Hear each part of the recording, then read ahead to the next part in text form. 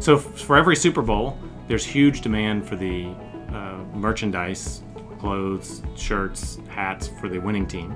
And because there's immediate demand, they often manufacture shirts and clothing for both teams as if both of them won. Many people might wonder what happens to the losing team's shirts. And the answer, it fits into charity. Welcome to There's a Better Way, a podcast series focused on exploring how operational excellence principles can provide solutions in your personal and professional life. Each episode, Dr. Arvind Chandrasekaran, professor and academic director at The Ohio State University, Fisher College of Business, will sit down with a prominent expert or faculty leader to discuss problems we all face in our world today. This program is brought to you by the Master of Business and Operational Excellence. Welcome to The Better Way. I'm here with Dr. Brian Mittendorf, the chair of the Department of Accounting and Management and Information Sciences. He's also the Fisher Designated Professor of Accounting. Welcome to the show, Brian. Thanks for having me. So, Brian, today we are here to talk a little bit about non-cash gift giving. I know you do a lot of work on the art of gift giving. Can you tell us more about what you do in that area? Sure. So I'm an accountant by trade. I'm a CPA, but also do research in accounting. So I have a PhD from here at The Ohio State University. And accounting, my research centers around both charitable giving, the role of accounting in nonprofit organizations, and in incentives in and outside of nonprofit organizations. And so kind of cover all of that, but with a particular eye on the role of accounting in those things. Great. So after your PhD, you went to the Yale University. What drew you back to Ohio State? Yes. Well, I'm a OSU grad and have family here in Columbus and a loyal Buckeye. So a great opportunity to come back, and fortunately I get to teach the stuff I enjoy. So I teach nonprofit and government accounting here. It's great. We love you to be back here. So thanks again. So tell us more about this topic of nonprofit, and especially the concept of gift giving and non-cash gift giving. Yeah, so a lot of what I look at is kind of effective ways of giving, both from the standpoint of charities and from the standpoint of donors. And often there's a disconnect between those things, and often that disconnect's due to the tax code. So kind of weigh into some of that as well. So I think, if you want kind of a bottom line about the role of gift giving, from the standpoint of most charities, cash is the preferred method of receiving gifts. From the standpoint of the tax code, it's often the case that non-cash gifts are the thing which are incentivized the most. And so charities find themselves in circumstance of getting a lot of non-cash gifts that they have to figure out what to do with. This is interesting because I believe a year or two ago I was reading this book on the art of gift giving. I believe the book is called Scroogenomics. And the author of this book, an economist, argues that the best way to give gifts is to actually give them cash. But then he also argues there is, again, sometimes those gift cards that we acquire for cash never get used. So that's the way organizations manipulate the art of gift giving. Any thoughts on that? Yeah, I mean, you can think of kind of the extreme case, and this isn't really driven by the tax code as much as people's desire to help.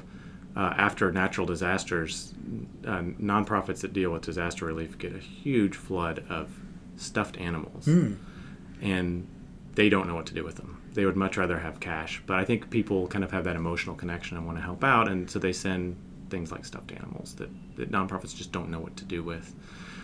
Or they can distribute them, but it's very costly for them. They'd much rather distribute money. Yeah, it's very interesting here, Brian, because that's where we would like to hear more on your thoughts. But recently I was in Mid-Ohio Food Bank, and I was walking through some of their aisles, and I found that they got a lot of goods from Walmart. Usually Mid-Ohio Food Bank gives gifts like produce, like lettuce and apples and so on. But along with those, they also got a lot of electronic equipments. They got Wii's and they got... So how does that work? Why do you think Walmart sends not just the produce to food bank, but also other supplies that I'm assuming are not getting sold at Walmart? So I think the answer to there's a different answer for each of those, actually. So food items are very different from electronics and toys and things like that. But it's, Walmart it's interesting you bring up Walmart as an example because other than medical pharmaceutical companies, Walmart is by far the largest corporate donor in the United States. The reason why is because it gets a lot of food items. And that's not by accident. This is really an artifact of the tax code, and there's good reason for it. But the tax code provides extra incentives for companies to donate inventory. Another question I have for you, Brian, is sometimes, again, as you mentioned, non-cash gifts. Like, again, I want to go back to Walmart. when they have some unsold inventory in them. So they have, there is a big lettuce recall for romaine lettuce, and they have tons of other kinds of lettuce there. And they send all those lettuce back to a food bank. Now, I see value in those kind of non-cash donations, but I always wonder, isn't Walmart trying to push something that they are not selling in their stores to a food bank and actually compounding the problem for food bank? Because what is food bank going to do with tons and tons of lettuce? Any comments on that? Sure. So I'll quickly on the lettuce side, the tax code is actually pretty specific about this, that the food items have to be edible. So this, recalled lettuce probably wouldn't be eligible for a tax cut. That said, you'd get tax benefits from donating food items that are close to expiration, that haven't sold, that a company might want to get rid of unsold inventory. And so more broadly, that point I think is true. If I can step back a bit, why this is the case. So I think the idea is that as individuals, if we have leftover clothing, we can donate it to Goodwill and we get a tax deduction, or wherever we get a tax deduction for doing so. For a company, if they have unsold inventory, the cost of that inventory is a business expense to them, whether they donate it or whether they throw it in the trash. And so there's underlying the tax code, there's no real incentive for a business to give inventory. So what happened is Congress decided to extend the tax benefit to giving for corporations to essentially say, if you give unsold inventory, you get a tax deduction which isn't tied to the cost of the item, but it's tied to the price of the item. And so suddenly, instead of having to get a deduction for the cost, I get a deduction for whatever I would have sold that thing for. And so it's called an enhanced charitable deduction for donation of inventory. So there's that extra incentive so that they don't throw away things, they donate them. The side effect, though, and this is to get back to your original point, the side effect of this is that companies have a strict incentive to donate inventory instead of cash. If I make shirts that cost $10 to make and I sell them for $20, why would I donate $10? I could make a shirt and donate the shirt and I get a higher tax deduction. So this is kind of the question. The public policy reason for this is to try to get companies to donate things that they might have thrown away otherwise. But somewhat the unintended consequence of that is that we see companies donating much less cash, donating a lot more inventory. And there can be consequences. Is there a better way to think about this problem? Because if you look at it from a logistical standpoint, it's compounding the problem of getting those unsold items or the priced items, rather than like using the cash that the companies could have donated otherwise for other useful things.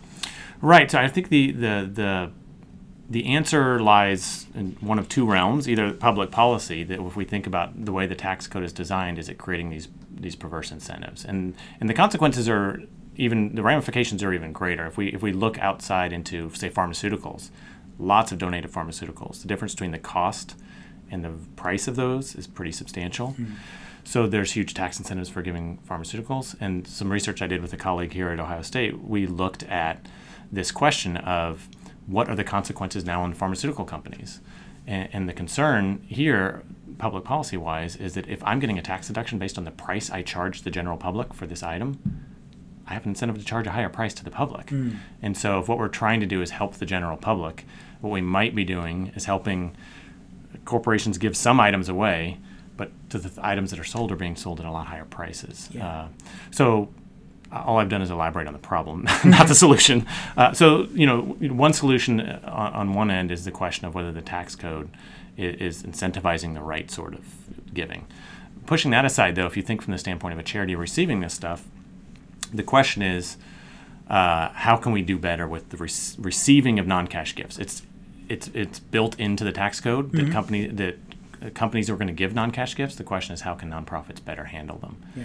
And that might be a more manageable question, actually. Sometimes, how do you even measure these things? Like I came across an article in CNBC wherein a donor donated $100 million years old fossil to Goodwill.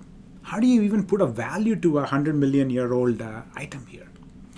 That's tricky. It's definitely you're in the accounting realm now, because we run into this problem a lot. Not to keep going back to pharmaceuticals, but that is a big question. Donated pharmaceuticals that are then sent overseas to a country where there isn't an open market for these pharmaceuticals, are the donated pharmaceuticals really worth what the retail price in the United States is? And the answer is probably no, because they're not being used in the United States.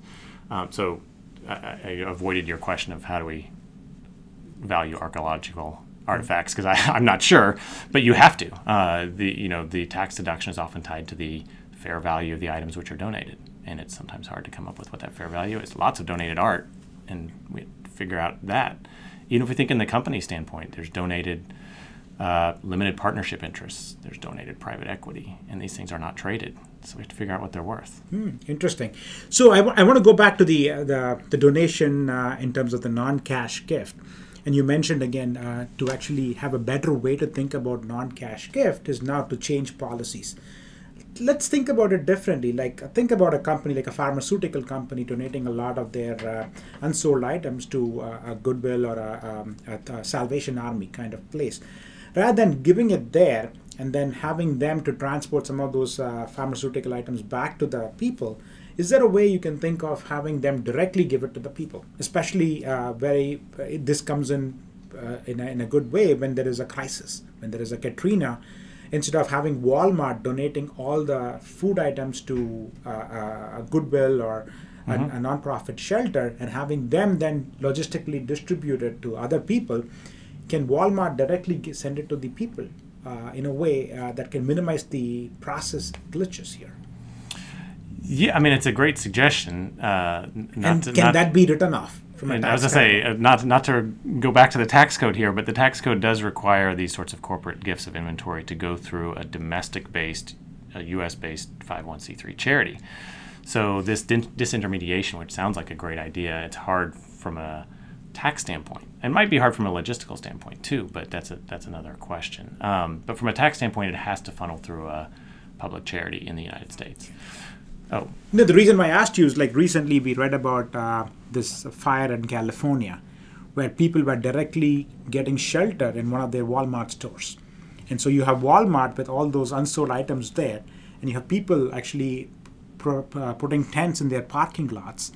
And now Walmart has to take their unsold items and send it to a 501c charity organization, only to bring it back to the people who are sitting in the Walmart store, right? So I know that here is where, again, if you think about it, there is a better way of changing the tax code in a way the benefits from Walmart can directly come to the people there.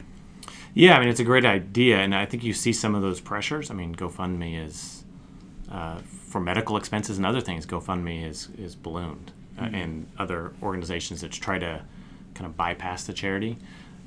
On the other hand, we've also seen some of the worst abuses in those organizations, not by those in the organization, but there's, there is a value that charities bring to the table in vetting the recipients of the money that are getting it ultimately, and you lose that if you say we're going to have person A just give to person B.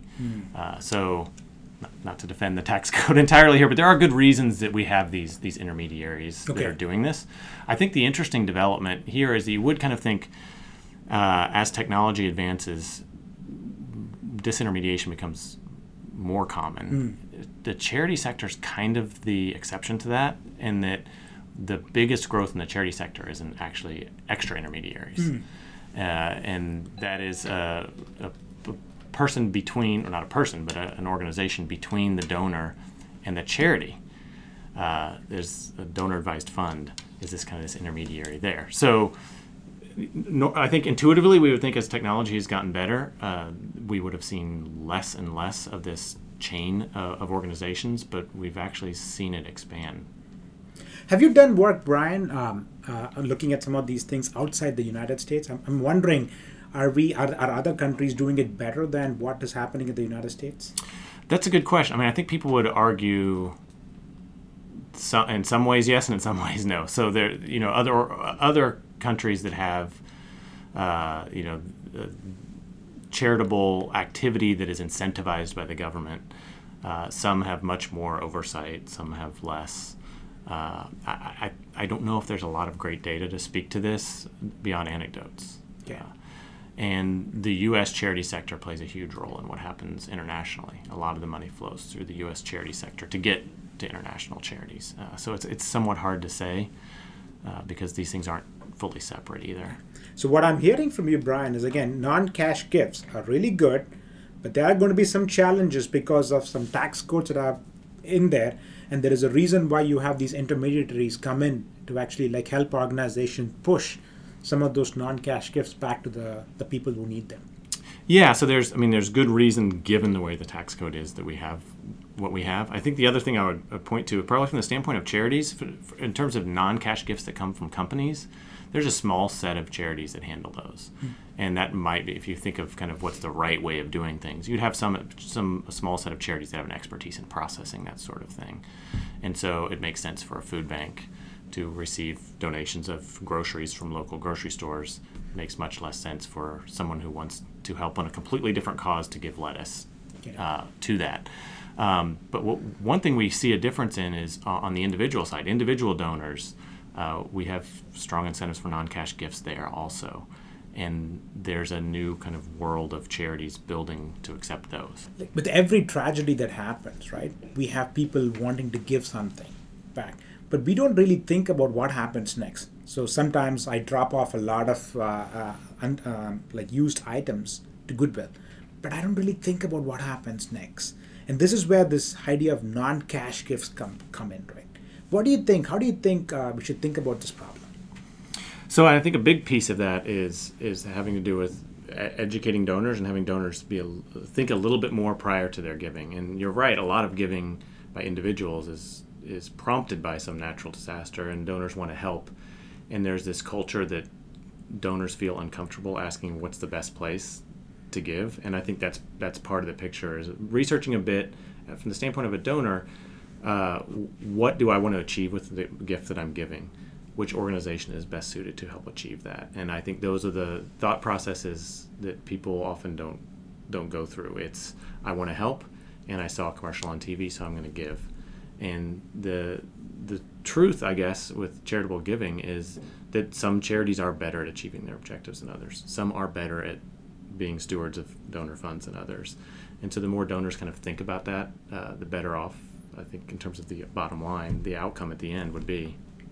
So this is interesting, because when you think about giving, now you're actually getting into elements that we don't see. Like in operational excellence, we talk about those hidden processes.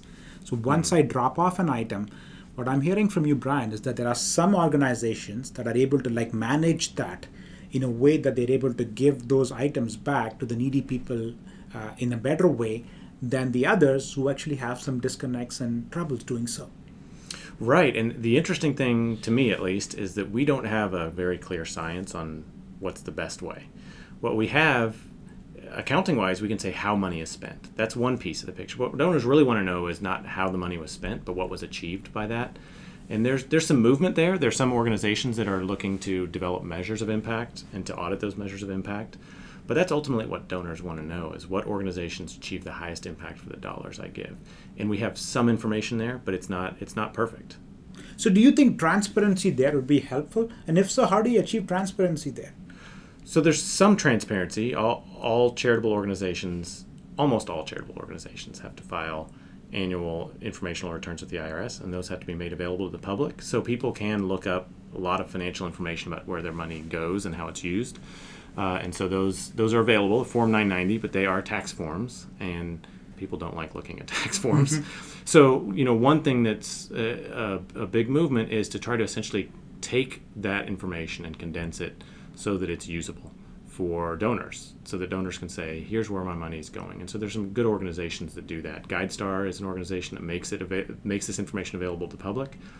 Charity Navigator does some ratings of organizations based on that. And there's others. There's organizations that are essentially trying to compile all that data, that transparency that's somewhat available, and making it condensed in a way that people will find it meaningful.